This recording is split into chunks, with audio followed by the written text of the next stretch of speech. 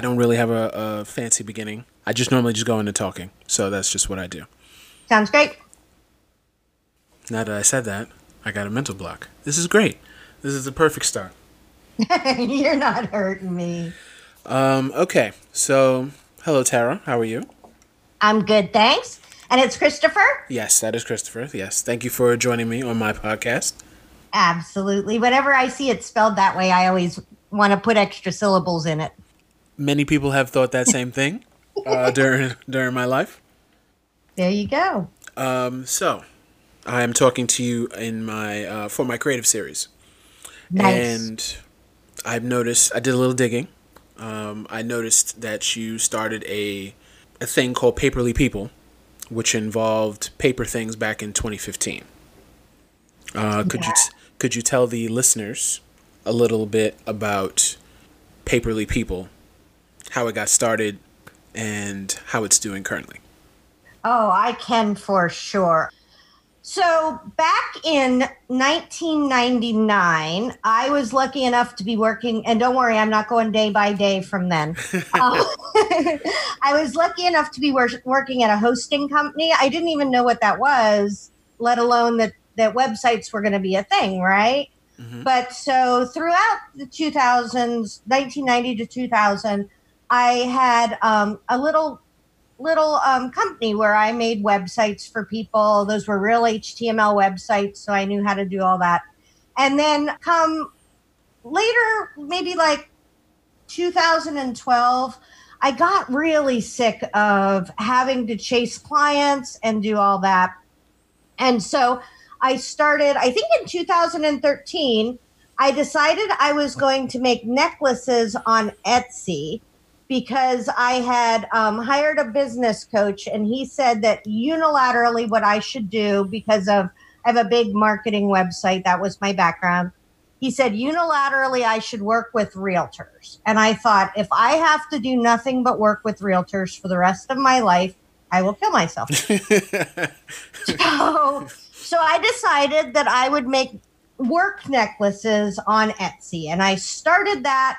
And I literally hate making necklaces. Like I'm a crafty person. We'll probably get around to more of what I'm doing creatively too, but making necklaces was not my jam. And so I looked at my business and I thought, well, what am I going to do? I'm going to figure out something that I can do creatively that matches my business. And so I started Paperly People. And what that is it's a whole bunch of planners and worksheets and little tiny courses and things for people to help their businesses, their creative businesses, right? Mm-hmm. So I have creative order forms. I have, and I don't think creativity is limited to artists, right? I think that so many of us got the creativity beat out of us when we were in school, and we're told that Matthew was the creative one and none of us are the creative ones. And so I feel like people that are doing marketing, fancy marketing, fun marketing, in direct sales are creative people. I do like realtors. I just don't want them all the time. And I think a lot of them do creative things. So I really enjoy making those forms. And it's amazing. I've sold over $25,000 worth of them on Etsy, which is awesome. And, now I hardly do any work for that part of my business because they're made and they sit there, and then I, just sell them, which is a benefit.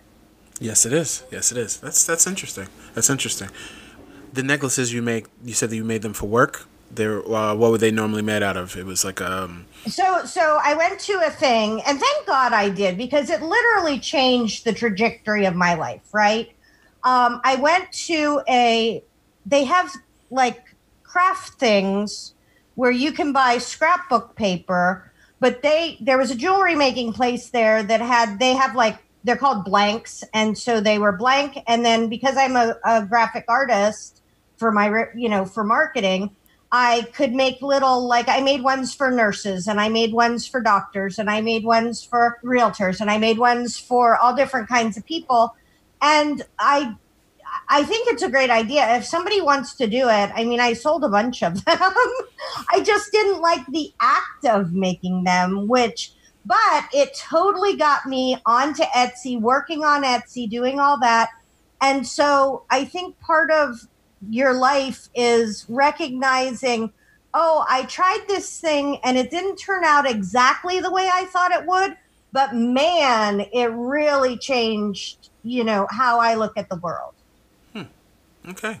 I also noticed that you talked about altered art in one of your videos. Okay, so this is so that is let's call that the first tiny baby step in my world now. Okay. Okay. So in 2016, my husband and I decided why not adopt 3 kids in our late 40s, and so we did. And we have 3 amazing kids. 2 of them are still in our home, and one of them's out on her own now. And I was still somewhat doing the marketing. I hadn't really transitioned out of it. And I was like, I just thought, oh, we'll just wrap the kids in, right? I can still work 40 hours a week, 60 hours a week, and have kids and do everything that you're supposed to do. So I did that for a year, and then I functionally, like, the wheels fell off. I couldn't do it anymore. There was nothing there. And so I decided then I couldn't shut down my business right away because it was helping to pay the bills. But I decided right then to really look at what do I like in my life and in my business. And so the 3 things I like in my life and my business are blogging. It's my very favorite thing. I love blogging, making pretty pictures, and bossing people around. Okay. Right? So that's what I like to do. And so what I did was I have a website called Artsy Fartsy Life, and I started that probably 2 years ago, and I put a few essential oils posts up because I like essential oils, and I put some posts about our adoption. And it was kind of a general, sort of kind of nice sort of thing. And then my mom moved in, my mother-in-law actually, and she has Alzheimer's. And so when I am stressed, I blog, right? Like that's how I handle my stress. And so last year I started blogging about Alzheimer's on that blog because I was like, I can't put it on my marketing blog. So I'll just put it on this thing I made over here a couple of years ago. Well, right now I'm getting about 40,000 hits a month to that site. And so a lot of it's coming from Pinterest to those types of posts. But what I decided was I was going to start doing art every day, something artistic every day. And so I do altered art books. So for anybody who's listening, you might hear them called junk journals. You might hear them called, media journals, things like that. And so I started being creative like that. And then I thought, gosh, I have this artsy fartsy blog. I could start doing things like that on there. So I am making decent money from the ads on that blog right now. And the year of 2020 for me is going to be the artsy fartsy blog. And I'm going to be working on my video channel. I'm going to be working on getting more traffic to that blog because I know how to do it, right? Like everything that I've done, all these little pieces in my life have led up to the fact that I know how to get traffic to a blog. I know how to do all that. But right now, the fun thing is that I get to do it in conjunction with making artwork. Now, am I great at it? I'm okay. Like, I don't think that I'm a fabulous artist. I think that I'm bossy and I like to teach people how to do the things that I like to do. And right. So even now I've had people say, oh my gosh, I'm going to start I was at a conference a month and a half ago, and I was doing some of it at the table. And one of the gals came up to me, and it was a blogging conference, right? Because that's my life. And one of the gals came up and said, I never knew how to do this. And I'm like, oh my gosh, you need to go to my site. I'll teach you how to do it and all that. And so when you find the things that kind of make your heart happy, and then you share it with other people, whether you're sharing the how to do it the way I am, you may not be bossy, right? You may be normal or just creative or just an artist, and it's not a just, but being able to embrace those things that you like to do, and then learning how to make money doing it is the most amazing thing in the world. I'm noticing you in just our short time talking. There are a lot of hats. There's a lot of sites. There's a lot of things going on for you. So I'm wondering, how do you balance the time for each of those endeavors? Oh my gosh, I have a course about this. I have worked with entrepreneurs my whole entire time. I've talked to 1,000 of them, like over 1,000 people, one-on-one, talking to them. And I will tell you, I have some really good tips here. Okay. So the very first thing I do is every month I have a theme. So the theme of this month is blogging. I blog every day in December, and I've done it since 2012. I know that because some of my highest statistics are from 2012 posts when I blogged every day. So today, let's talk about today. I have to write a blog post. I literally finished posting it to Pinterest right before we jumped on this call, because that's the one thing I had to do today. And then I had this scheduled with you a long time ago, so I make sure I got that done. Mm-hmm. There's nothing else I have to do today. I don't have to make a new worksheet. I don't have to promote something else. I'm just very gentle with myself. And so I have one thing a month I do. Okay. This month's blogging. The second thing is I say no to lots of things. Like, my father-in-law is the most amazing man. I love him to death.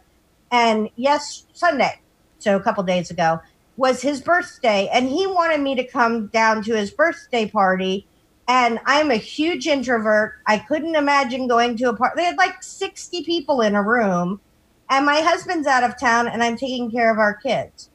I had to say no to my father-in-law because I just couldn't do that, manage our kids, do my work, and everything else that comes along with it. And I think that's the hardest part. When you hear people say, how do you find time to do what's important to you? It's not about saying no to the things that you don't want to do. Like, I say no to everything I don't want to do. The hard part is saying no to things that you really would love to do, but know that they would mess up your whole world. Yeah, that's very true. Not many people have the power to say no because of certain commitments. You know, even if it does major damage to them as a person. Right. And so, but there's other things that you can do to offset that. So he has, at his church, he's off asking for donations. And so my middle daughter and I are going to go down and take women's products down to it. It's something that I can do that I like donating those kind of things to homeless shelters. My middle girl's super excited to go. We'll get to see Poppy Mac. You know, there's a bunch of wonderful things that go along with it. And it's also something that will help me rather than taking away from me. It's sort of like an equivalent exchange. You sort of say no to this one thing, but then you come through with something else, which may balance the scales, so to speak. Yeah, I don't know that it's even Steven all the time, but it made me feel better. Exactly. Right? Like, you all have to do what you can do. And it's so funny because, like, when I was single, I always say when I was single, I've been married to my husband for 20 years. Okay. Before my husband and I got our 3 children, we could do lots of things. I mean, like, we were dinks, man. We went to Vegas all the time. We did everything. We had a lot more money. I mean, like, gosh, it was an amazing time. But now that I have kids, I mean, I think that you really need to make priorities. So how do I do everything?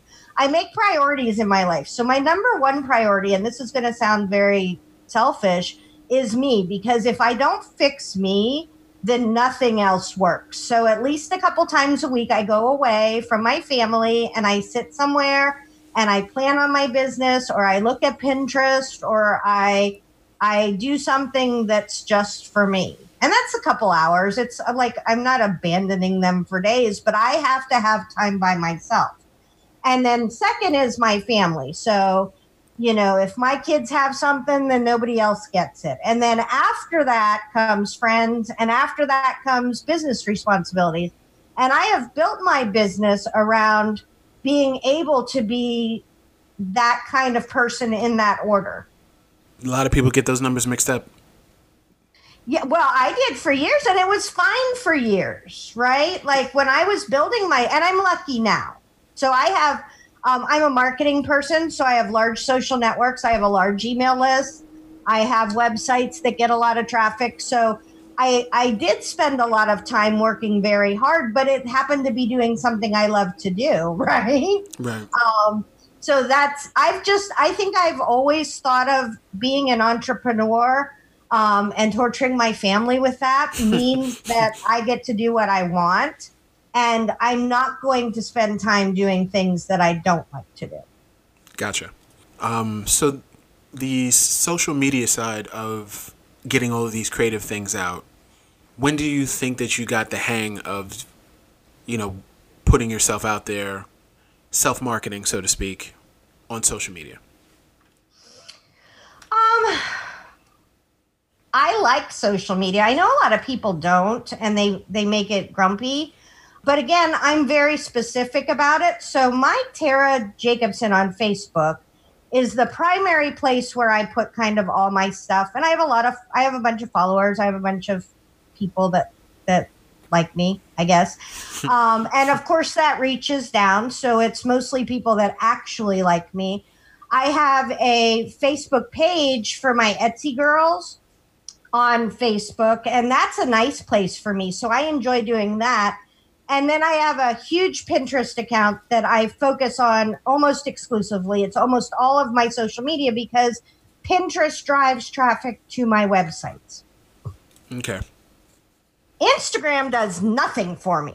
So I spend almost no time at all on Instagram. And then I have like 20,000 people on Twitter and 20,000 people on LinkedIn. So I will post my stuff on there. Mm-hmm. But 2 years ago, because I haven't checked since then, it was just too darn depressing. 2 years ago, I got 108 hits from Twitter all year. 108 hits to my website. So for me, it's kind of a vanity thing. And yeah, I put my stuff up there. And then when people want to, have me on a podcast or something, it looks good. Right. But that's not something I literally post a picture, look at thoughts of dog to see what he has to say. It's a dog that talks on Twitter. Mm-hmm. And then I leave. I don't spend any time on there. And then on LinkedIn, I've gotten some amazing opportunities to speak and like real business connections on there. Mm-hmm. But I don't spend any time there. Right? Like if they happen to find me because of something I posted, that's amazing. But I really only like Pinterest and then the people who are nice on Facebook. Gotcha. So I have a whole system though.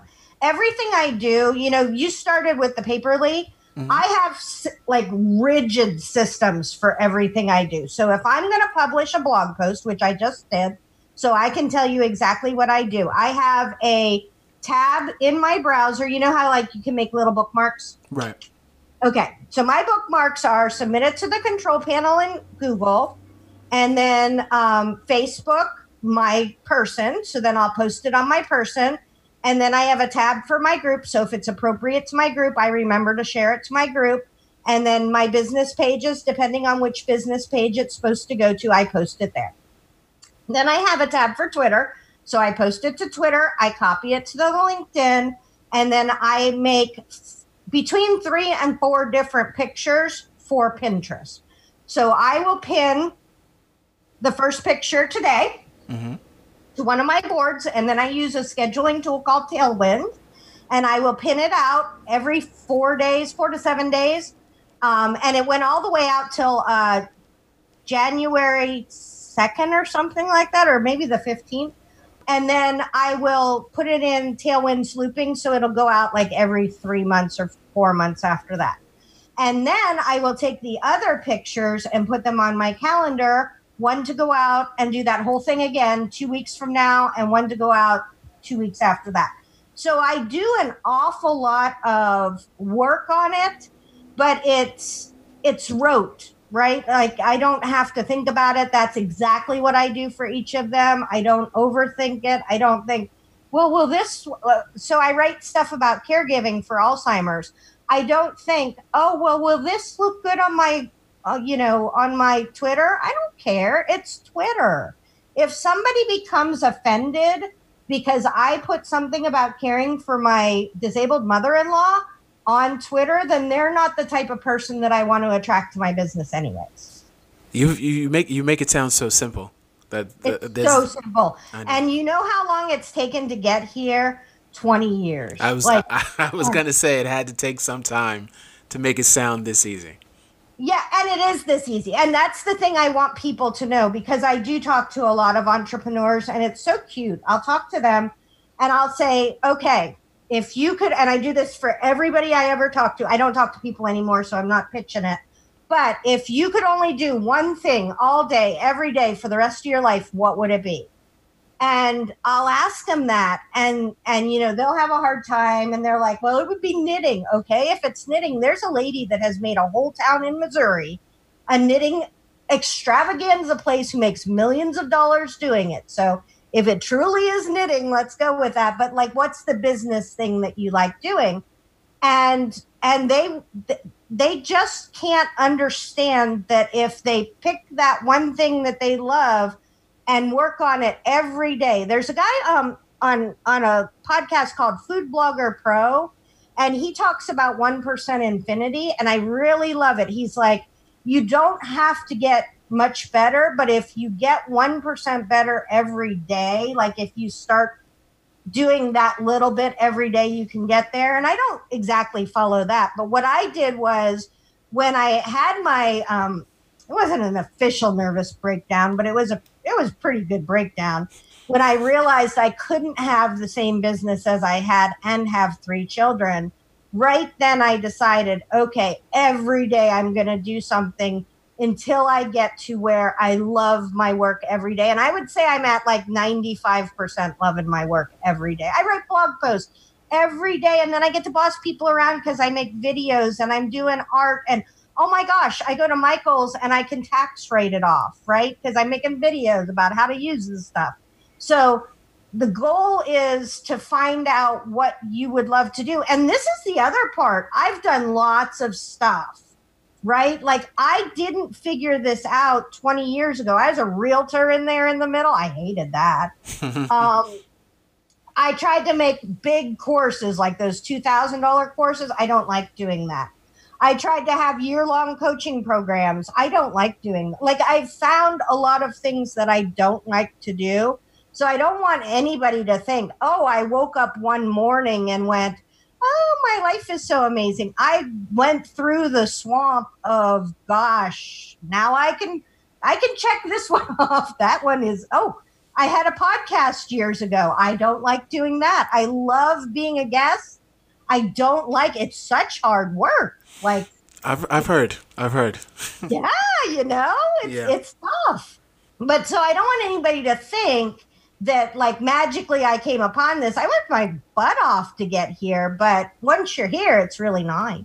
Yeah. Once you clear that tape, you're in that rarefied air. Yeah. Oh, and I have one more thing. Okay. I'm not allowed to do anything else. I didn't stop being an entrepreneur just because I got here, right? Like, right. I still have all those ideas. And I literally have my main marketing blog, because that's the one I make the most ad revenue off of. And it's what my job was for 20 years, right? I'm not just going to abandon it because I decided to get all artsy fartsy and turn into a hippie, right? So I have that, and that's a part of my life. I post at least twice a week on there. I support the girls and everybody who I've worked with. I have huge email drip campaigns that I do with that. I go on different kinds of podcasts and talk about marketing, right? Like, so that I didn't abandon that. It's over there. I still love marketing. So it's a happy place. And then I don't get to decide, oh, I want to do the marketing artfully, and then I want to do the artsy fartsy. Oh, and I'm going to start doing this other thing, right? Mm-hmm. I would have to stop doing something in order to start doing something else. And I have 3 women who I've met with on a monthly basis for the last, one of them for the last like 9 years, who call me on my crap. So if I start veering off or have a really great idea or do any of that stuff, then they tell me that you're doing it again. And so, are you happy where you are? And I'm like, I'm so happy where I am. And they're like, then don't do that thing. Like, you don't need to do that thing. So I even years ago made and it works wonderfully if I remember to do it. It's called a big ideas sheet. So there's like a big ideas sheet, and then you break it down into little ideas, and then you break it down into projects, right? So you have your high level, and then what you're thinking you're going to do, and then what the tasks would be to do it. And it's so funny. I have saved myself so much money in domain names, because if I can't fill out like 3 of those for an idea I have, I had the best idea for introverted t-shirts. I hate making introverted t-shirts, just so you know. Okay.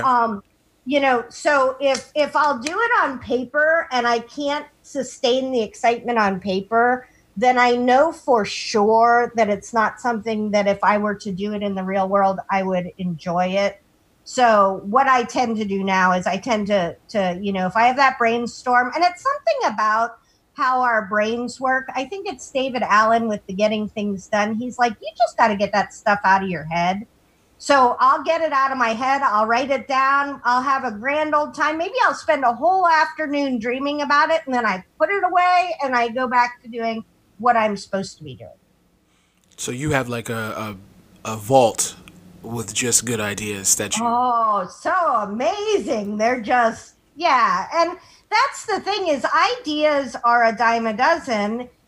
First off, you have to do them. It's so funny. I watched, because I have blog posts about starting an Etsy business, and so people email me, and they're like, well, I've been studying. I've taken 4 courses.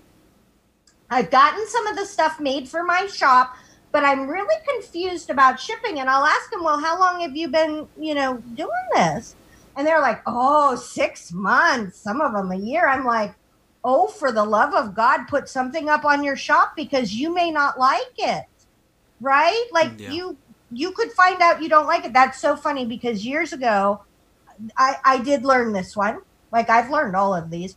Years ago, I spent like 6 months collecting stuff to do decoupage on bottles. I don't know if you know about that, but you take paper and you stick it to bottles, and then you you put beads and stuff on it, right? Okay. So I collected this stuff for like 6 months, and you get napkins and all kinds of stuff.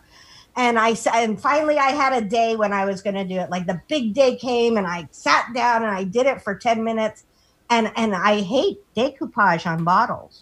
Like, I hate it more than life itself. I knew within 10 minutes.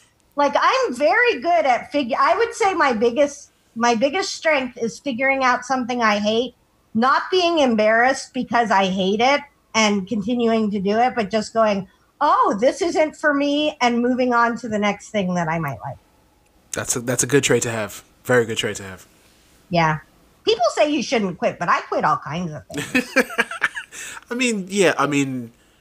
I guess it depends on how much time you put in. You said you put in 6 months before you decided to push everything away after 10 minutes. So that means you put in some time. Some people just quit right out the gate. I think that's... No. I really enjoy buying craft supplies, so it was not wasted time. Exactly. And you probably ended up using those craft supplies for something else.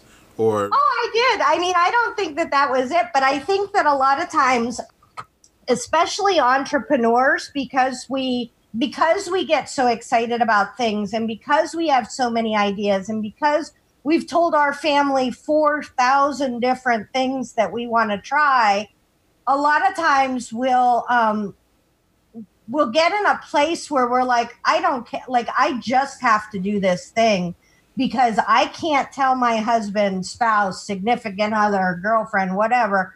I can't tell them that I'm not going to do it anymore. Yeah. And luckily I have an amazing husband who, I think because I do sell on Etsy, I do sell vintage products on Etsy.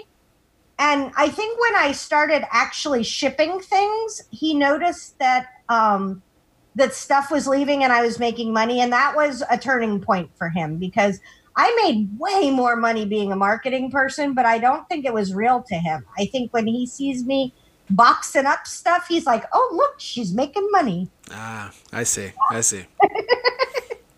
I see.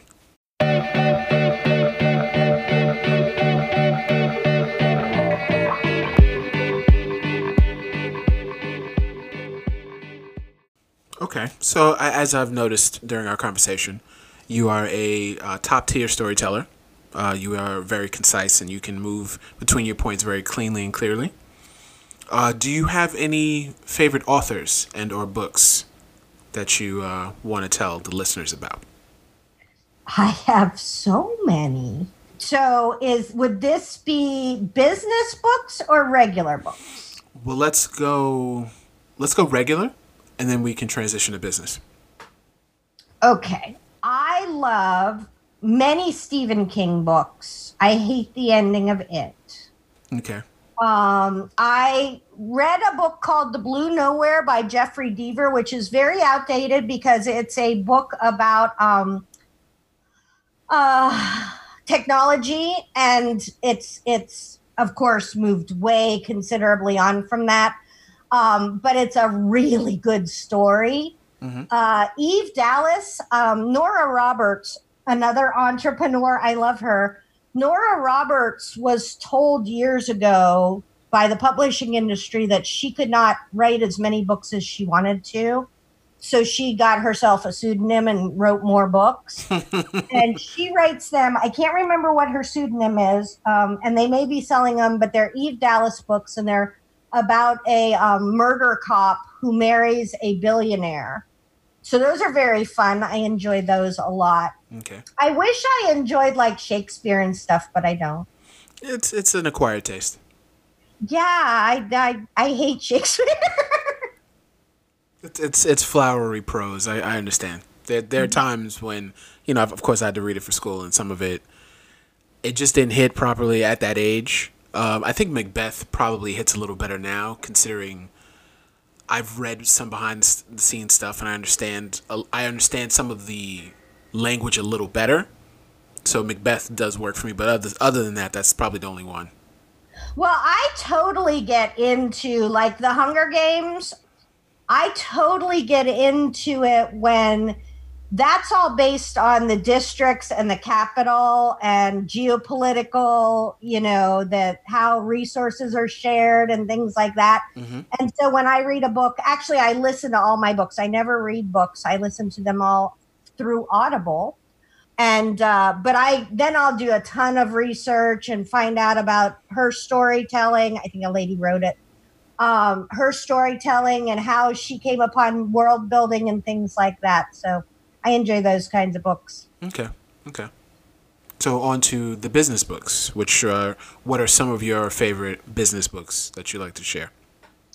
My one that I probably have gotten the most from is Crush It by Gary Vaynerchuk. I actually met him. I was moving to Denver in 2009, and I went to a talk with him in 2009 before he was Gary Vaynerchuk, and he was writing Crush It. And so I frequently will read that book, and then I will go back and listen to on YouTube all his keynotes from then, because he very much talks about worms. Like, if you love worms and you think they're the best thing in the world, then figure out how to make your life about worms.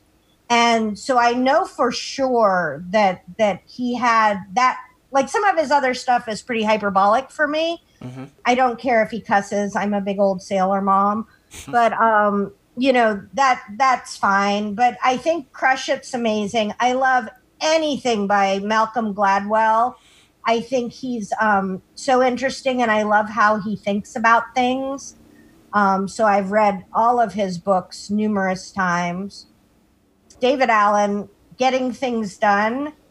A lot of my worksheets and stuff, when I was having the breakdown about time and my business, I read his or listened to his book, and it was the old one. So he was talking about making 36 folders for each of the, whatever. And I'm like, oh my God, this is not it. But if you listen to what he says and how he talks about getting he's like amazing for entrepreneurs. Just get his book and listen to it or read it.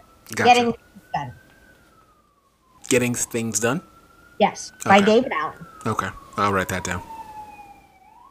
Hold on for 1 second. The police are in the... Something you want to tell us? No. It's just a siren. Okay, they've passed. So David Allen, I get a lot of the Vaynerchuk. His name just keeps popping up, all over social media for me. I see people just, they mention quotes. They drop his name. They put little videos and Instagram stories and stuff like that. So I've seen him. I've heard a few things of his, but I just haven't really delved in deep to his stuff. What I don't love about him, so please be super careful, is he loves to he works about 18 hours a day, and he has a person who follows him around and videotapes him, and he's super excited to work 18 hours a day, right? Like, that's his jam. And I'm so happy for him. I mean, I think that you can watch him and he's living his best life. My best life, somebody may look at it and say, well, first off, I sleep more than that. Yes. But somebody might look at my life and say, well, you're working 10 hours a day. No, I'm making art like 2 of it. I'm blogging, which I really enjoy doing. I'm taking pictures. I'm watching a course on how to do something new.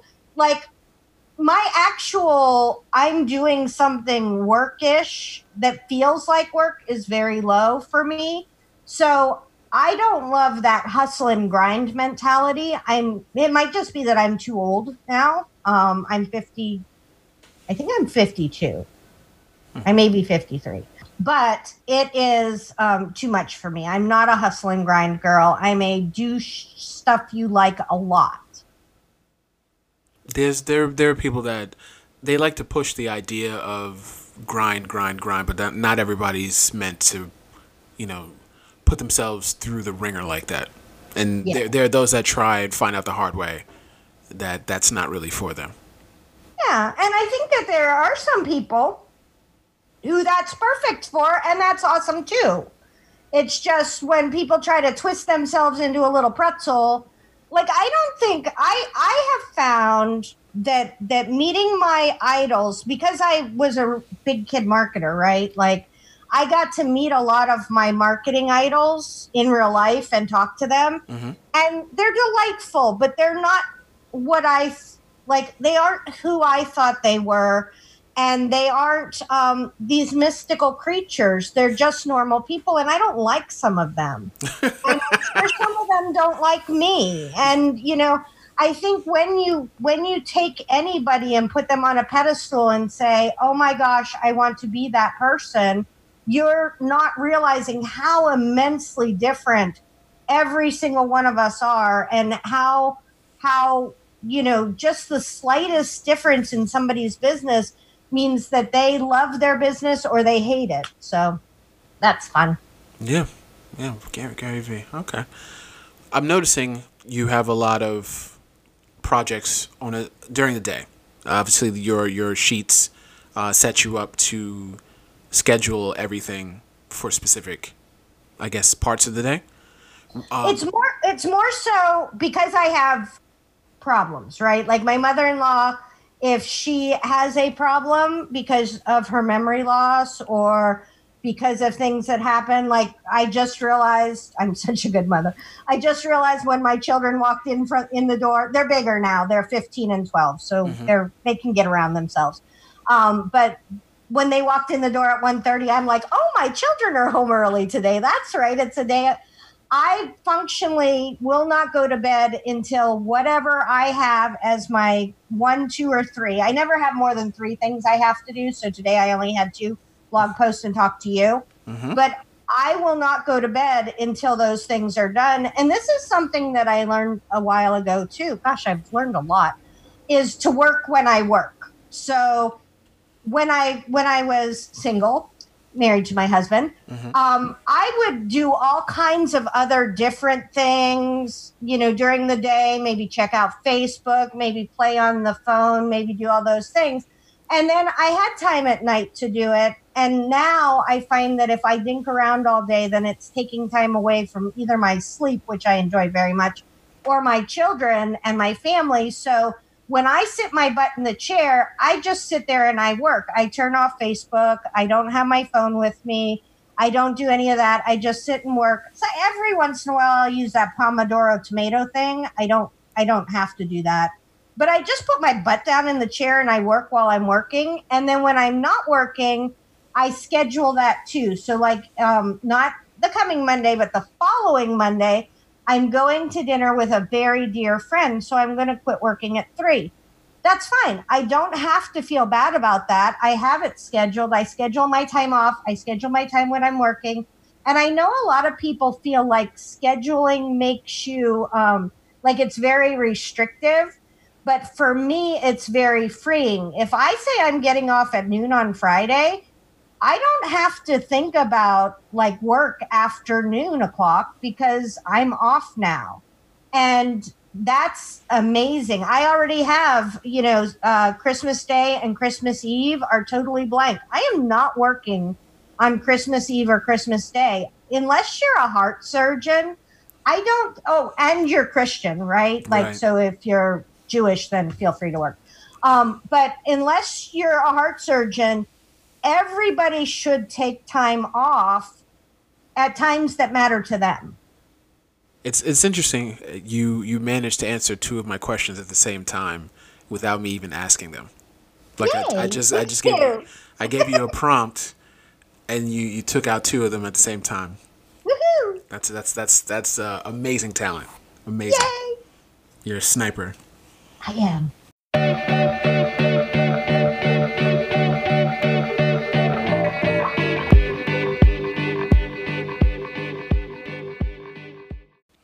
I can ask this. Are you your own worst critic? No, I think I'm awesome. Okay. Because, I mean, I stopped criticizing myself, right? Like, if you go back and you look at my videos when I started, I really sucked, right? Like, I was really bad. And then I got better. And then now I'm doing these art videos. Oh, for the love of God. I got this tripod thing and like I did a couple and I put them on my real marketing YouTube and they're pretty bad too. Like they're dark and they're not great. But I did them and now I did some the other day and they're much better. And as I keep going, I will get better. And I think if you're criticizing yourself all the time, then you're not going to do anything, right? Like you're going to be looking back and go, "Oh, I didn't start perfect. I haven't started anything perfect. In fact, I have started everything rolling down the road like with my arms flailing, not knowing what I was doing, finding out 10 minutes later I try so many things that if I was criticizing myself the whole time, I would be really sad. Do I always, and I don't have to have things perfect. You know what I have found? That there are people in the universe. In fact, 2 of them this week have emailed me and said I did something wrong. One was how I had labeled a product I was selling. Mm-hmm. It was actually pine needles, not rattan. So I thanked her profusely and I changed it. And then I had a typo and somebody emailed me and I was like, thank you so much. And they were so excited to have helped me. And I didn't feel badly that I had a typo because it doesn't matter. Like it's marketing or it's art or it's, let's go back to the brain surgeons. Those guys, they have to be spot on, man. You got to be a good brain surgeon. But anything else you're doing, do it as well as you can do it. And then do it better the next time. I truly do. Like those people that I was telling you about that have spent 6 months trying to figure out how to get perfect before they'll open an Etsy store, or trying to figure out like the perfect plugins for their blog when they haven't written a blog post. Write the blog post, sell the product, do the thing, launch a podcast when you don't know what you're doing. Everybody starts everything not knowing what they're doing. So be the one that'll, try something. It's a lot of the advice that I've seen on the internet says the opposite. It does? Why? So I don't know why. I don't know. Especially for me with podcasting, there are some that say what you said. Just get in there, go do it, muck around. It's not going to be perfect. But there are some that say, if you want to get into this thing, you should have 5 to 10 episodes prepared. You should already have this whole thing sort of down pat as you get started, so that way you're just on a roll. There's a lot of conflicting information when it comes to getting things started. That makes me so sad. In fact, I follow this podcast who I adore. The First Degree, it's about murder, because I really enjoy true crime. And they did, and it's so funny. So they did 15 of them, and I guess they had bad microphones. Mm-hmm. And the one girl tended to eat during the taping. And so they, the guy is a best-selling writer. But after the 15th one, for the next 5, they said, please, we got better. If you go back, you'll hear that the sound wasn't that great.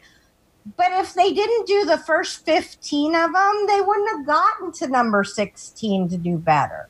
Yeah. Right? Yeah. That's the thing. And if you don't start, I guess that goes back to who's judging me, right? Like, if you don't like my artwork, which is okay, like my father-in-law, Papa Mac, who we talked about, mm-hmm. is an artist. Like he was an art teacher for 35 years. He's a real artist. He has real artist friends. I have a painting by they're real artists. My art isn't like that, but it's the best that I can do today, and it will get better. And if it doesn't get better and somebody doesn't like it, I don't think that matters to me. I feel like if they're judging me, what are they basing it on? Are they basing it on their artwork? Because I've never seen somebody who's exceptional in their field. Really, I guess I've seen some not nice people, but anybody who's really good at what they do, I've only seen them encourage other people and try to lift them up rather than trying to pull them down. So if somebody is judging and criticizing and saying mean things, it's way more about them than it is about you. Yeah. Most of the criticism I hear is usually from the casual fan or the general public, not necessarily someone who's also in that field. Right. So then just tell them to go pound salt. I shall add that to the lexicon. Go pound salt. Yeah, I usually say it a little bit more sailor mouthy, but pound salt will work. My thing is more kick rocks barefoot. Oh, there you go. So that's usually a thing, or step on a Lego.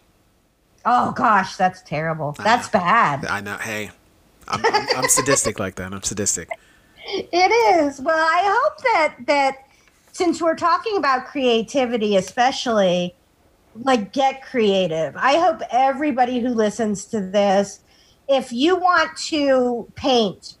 If you want to make a balsam glider, if you want to do something with RC cars, don't limit what you think is appropriate creativity, number one. And number two, just do it. Just try it. Just start it. And just know it's going to be really bad. It's really bad. Yeah. And then it will get better. I think that's the hurdle most people have to get over. Is their own insecurity of the finished product. Ooh, I don't know who talks about it. I think it may be Cleon. What's his name? Cleon. I can't think of his first name. But he talks about it as a gap between, it's your taste gap. Your taste is really good, think it's Austin Kleon. Your taste is really good. So I can look at Kevin Kearns's picture on my dresser and go, that is a good painting, right? Mm-hmm. And then I have really good taste. And then when I sit down to do it, my skill level isn't high enough to match my taste level. And that's where people get discouraged, because the first time they do it, they're like, this is not at all like Kevin Kearns. And so then they give up. And so you have to know. I guess that's why I get, like, I don't mind if something's really bad. I'm like, gosh, I did that really badly. I hate that. And then I'm like, okay, so next time I will not use orange and purple together because I really don't like that. And then I'm okay. Yeah, that works. That works. Dropping some very good bits of advice here. Very good bits. Do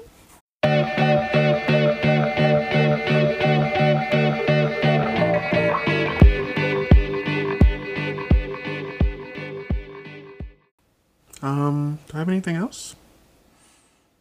No. I think we're good. Yay. I think we're good.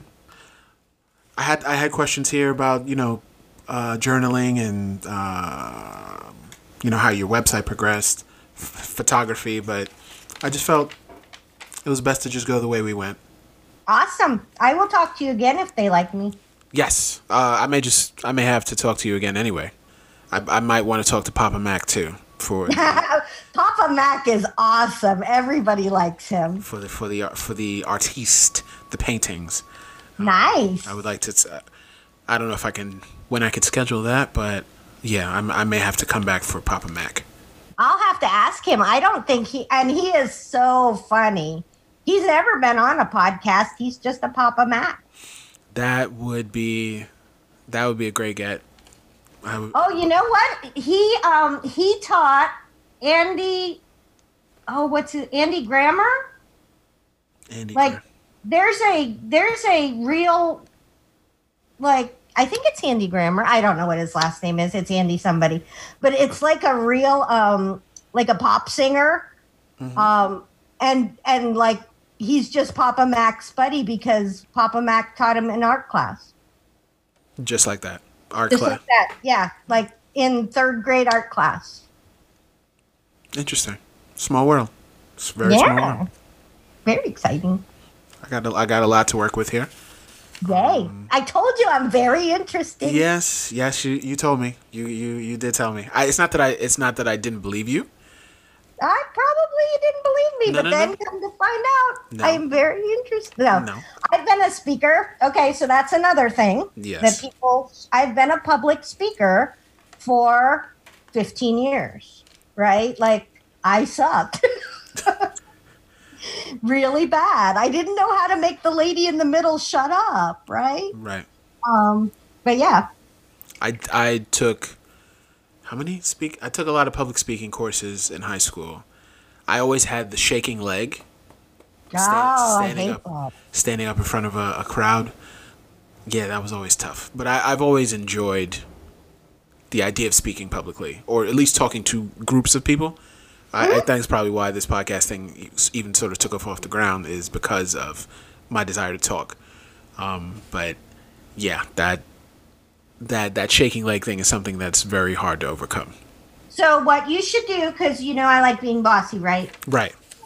So what you should do is you should start offering to talk about podcasting at places around you, right? Like I don't know if the Rotary people want to do it, but you could contact schools, high schools.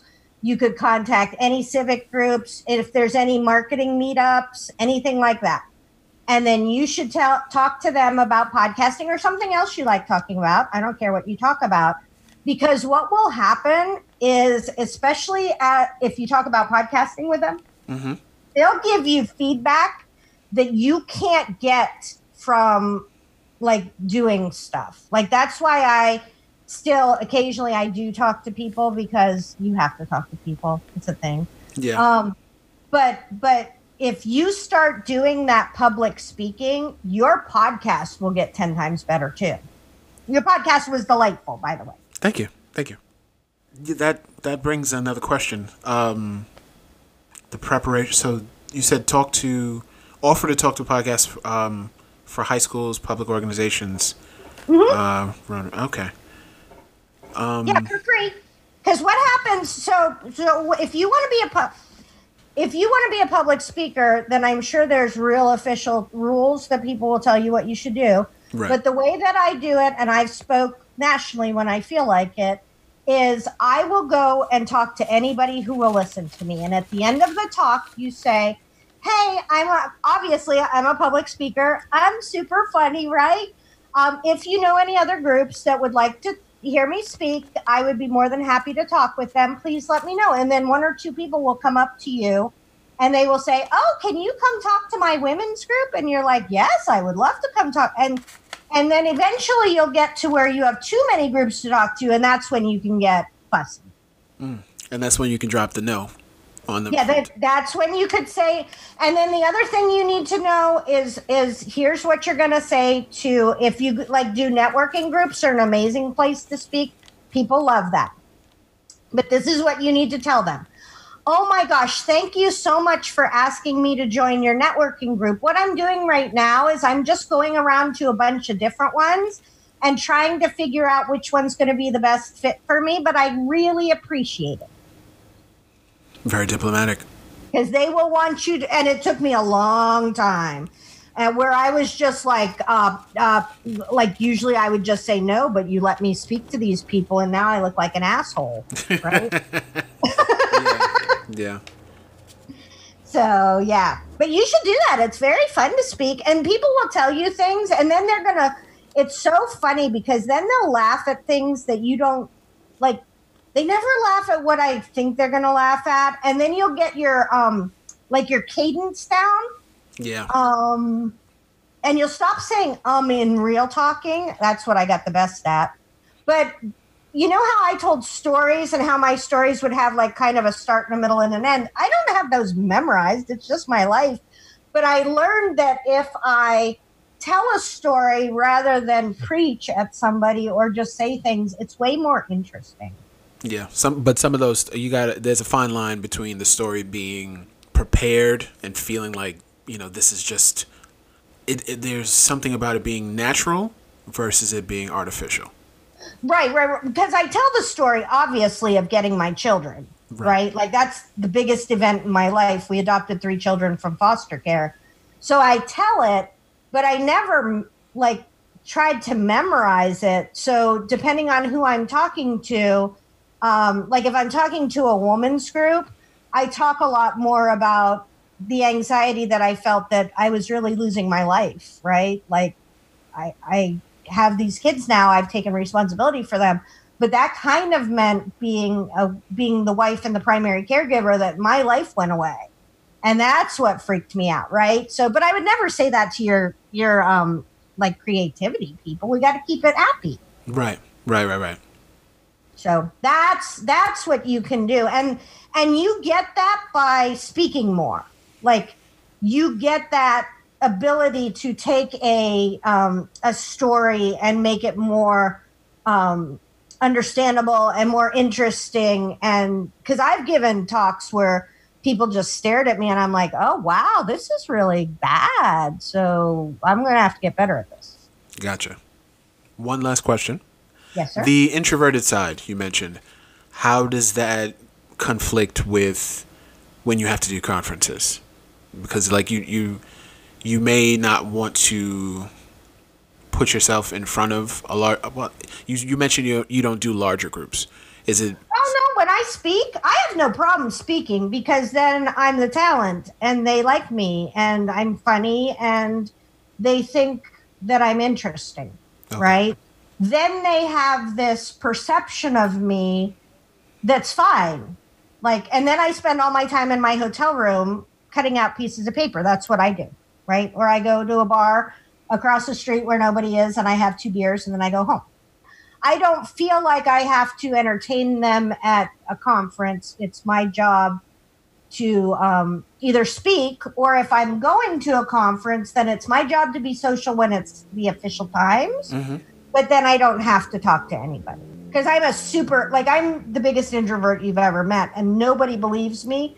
But if you start speaking, you will find that a lot of speakers are very introverted. You can be the talent, you can be interesting, but you're also not going to, very few of them are at the bar afterwards drinking with everybody. Most of them are on to whatever they do. On to the next engagement, or they've just disappeared. Right, or they've gone to their room. And whenever I speak at a conference, I'm there for the whole conference. I will go and I will, to all the things, if they apply, like if I can get something out of them. I'll go to them all and I'll listen. And I've never gone to a conference that I haven't learned something. But as soon as like the door, the last thing, official thing of the day happens, then I go to my room. Okay. Because are you an introvert? Yes. That's why I asked. Yeah, because it takes all of my energy to be social with them. And so if I were to feel like I had to go be social with them in the evening, or, oh my God, sometimes they all want to get in a car and go somewhere together, and it takes like an hour and a half to figure that out, I would lose my mind for that, where I can just go across the street to the Delightful Bar and have a beer. Yeah, I think that sounds like an efficiency problem, and that bothers me just as much. No, but introverts love that. They'll talk about, or extroverts love that. They'll talk about where they want to go. They'll talk about who they're going to get there. They'll talk about Sally, who hasn't gotten here yet. Do you think Sally's coming? Should we call her? I don't know. She said she might come. I don't know. I'm like, no. Just even talking about it made me nervous. Yeah.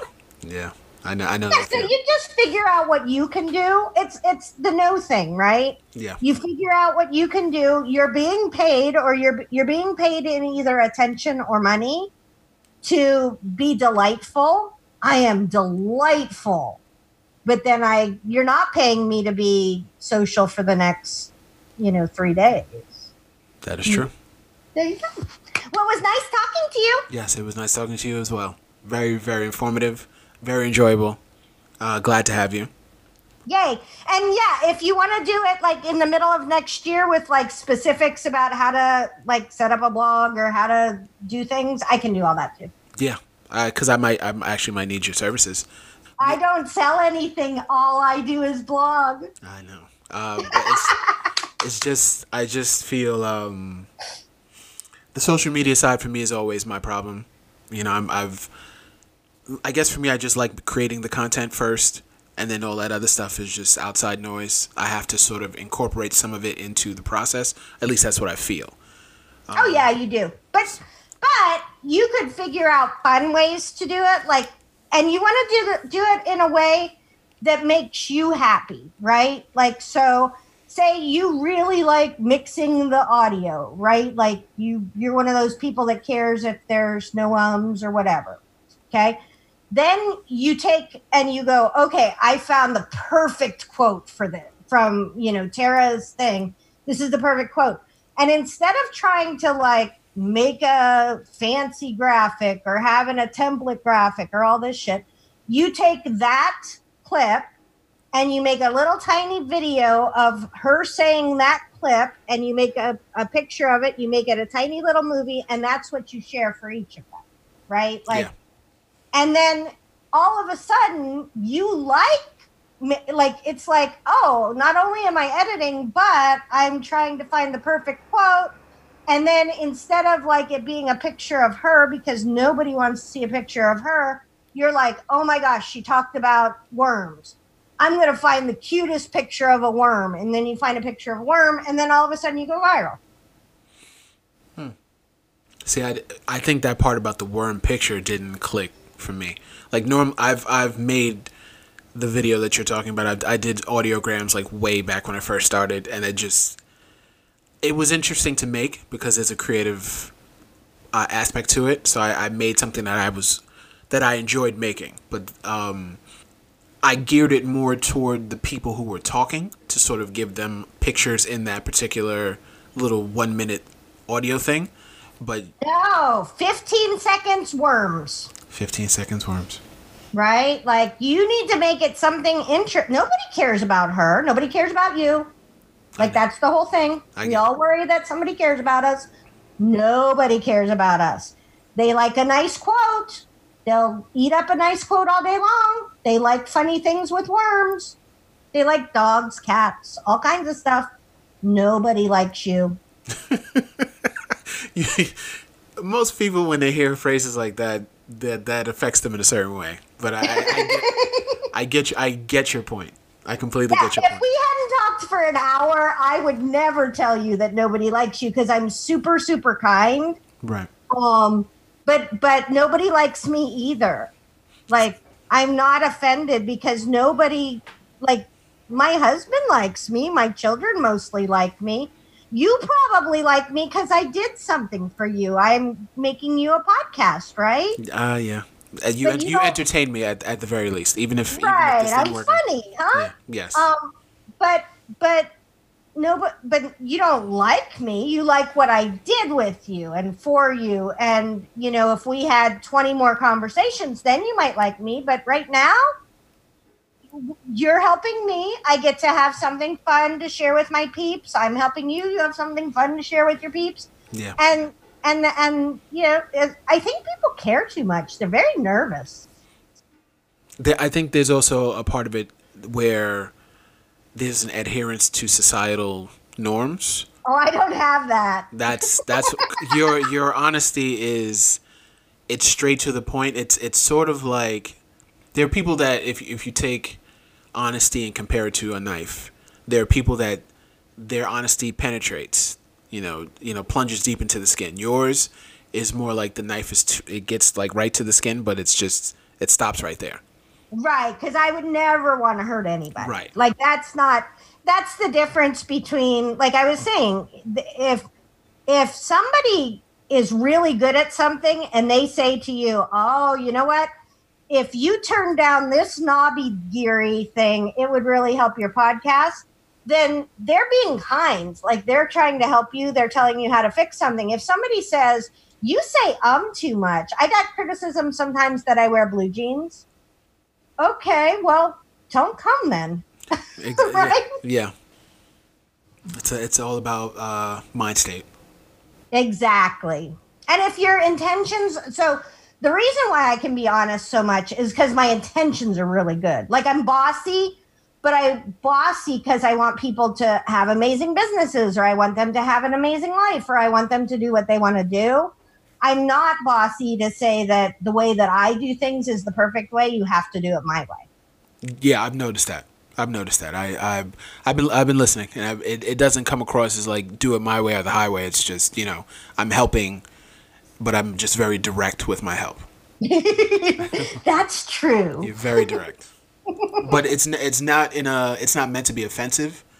It's just meant to be, as I said, direct. Like you're not here to step on toes, hurt feelings. You're just providing help, but just very straight. It's not watered down. It's just no ice.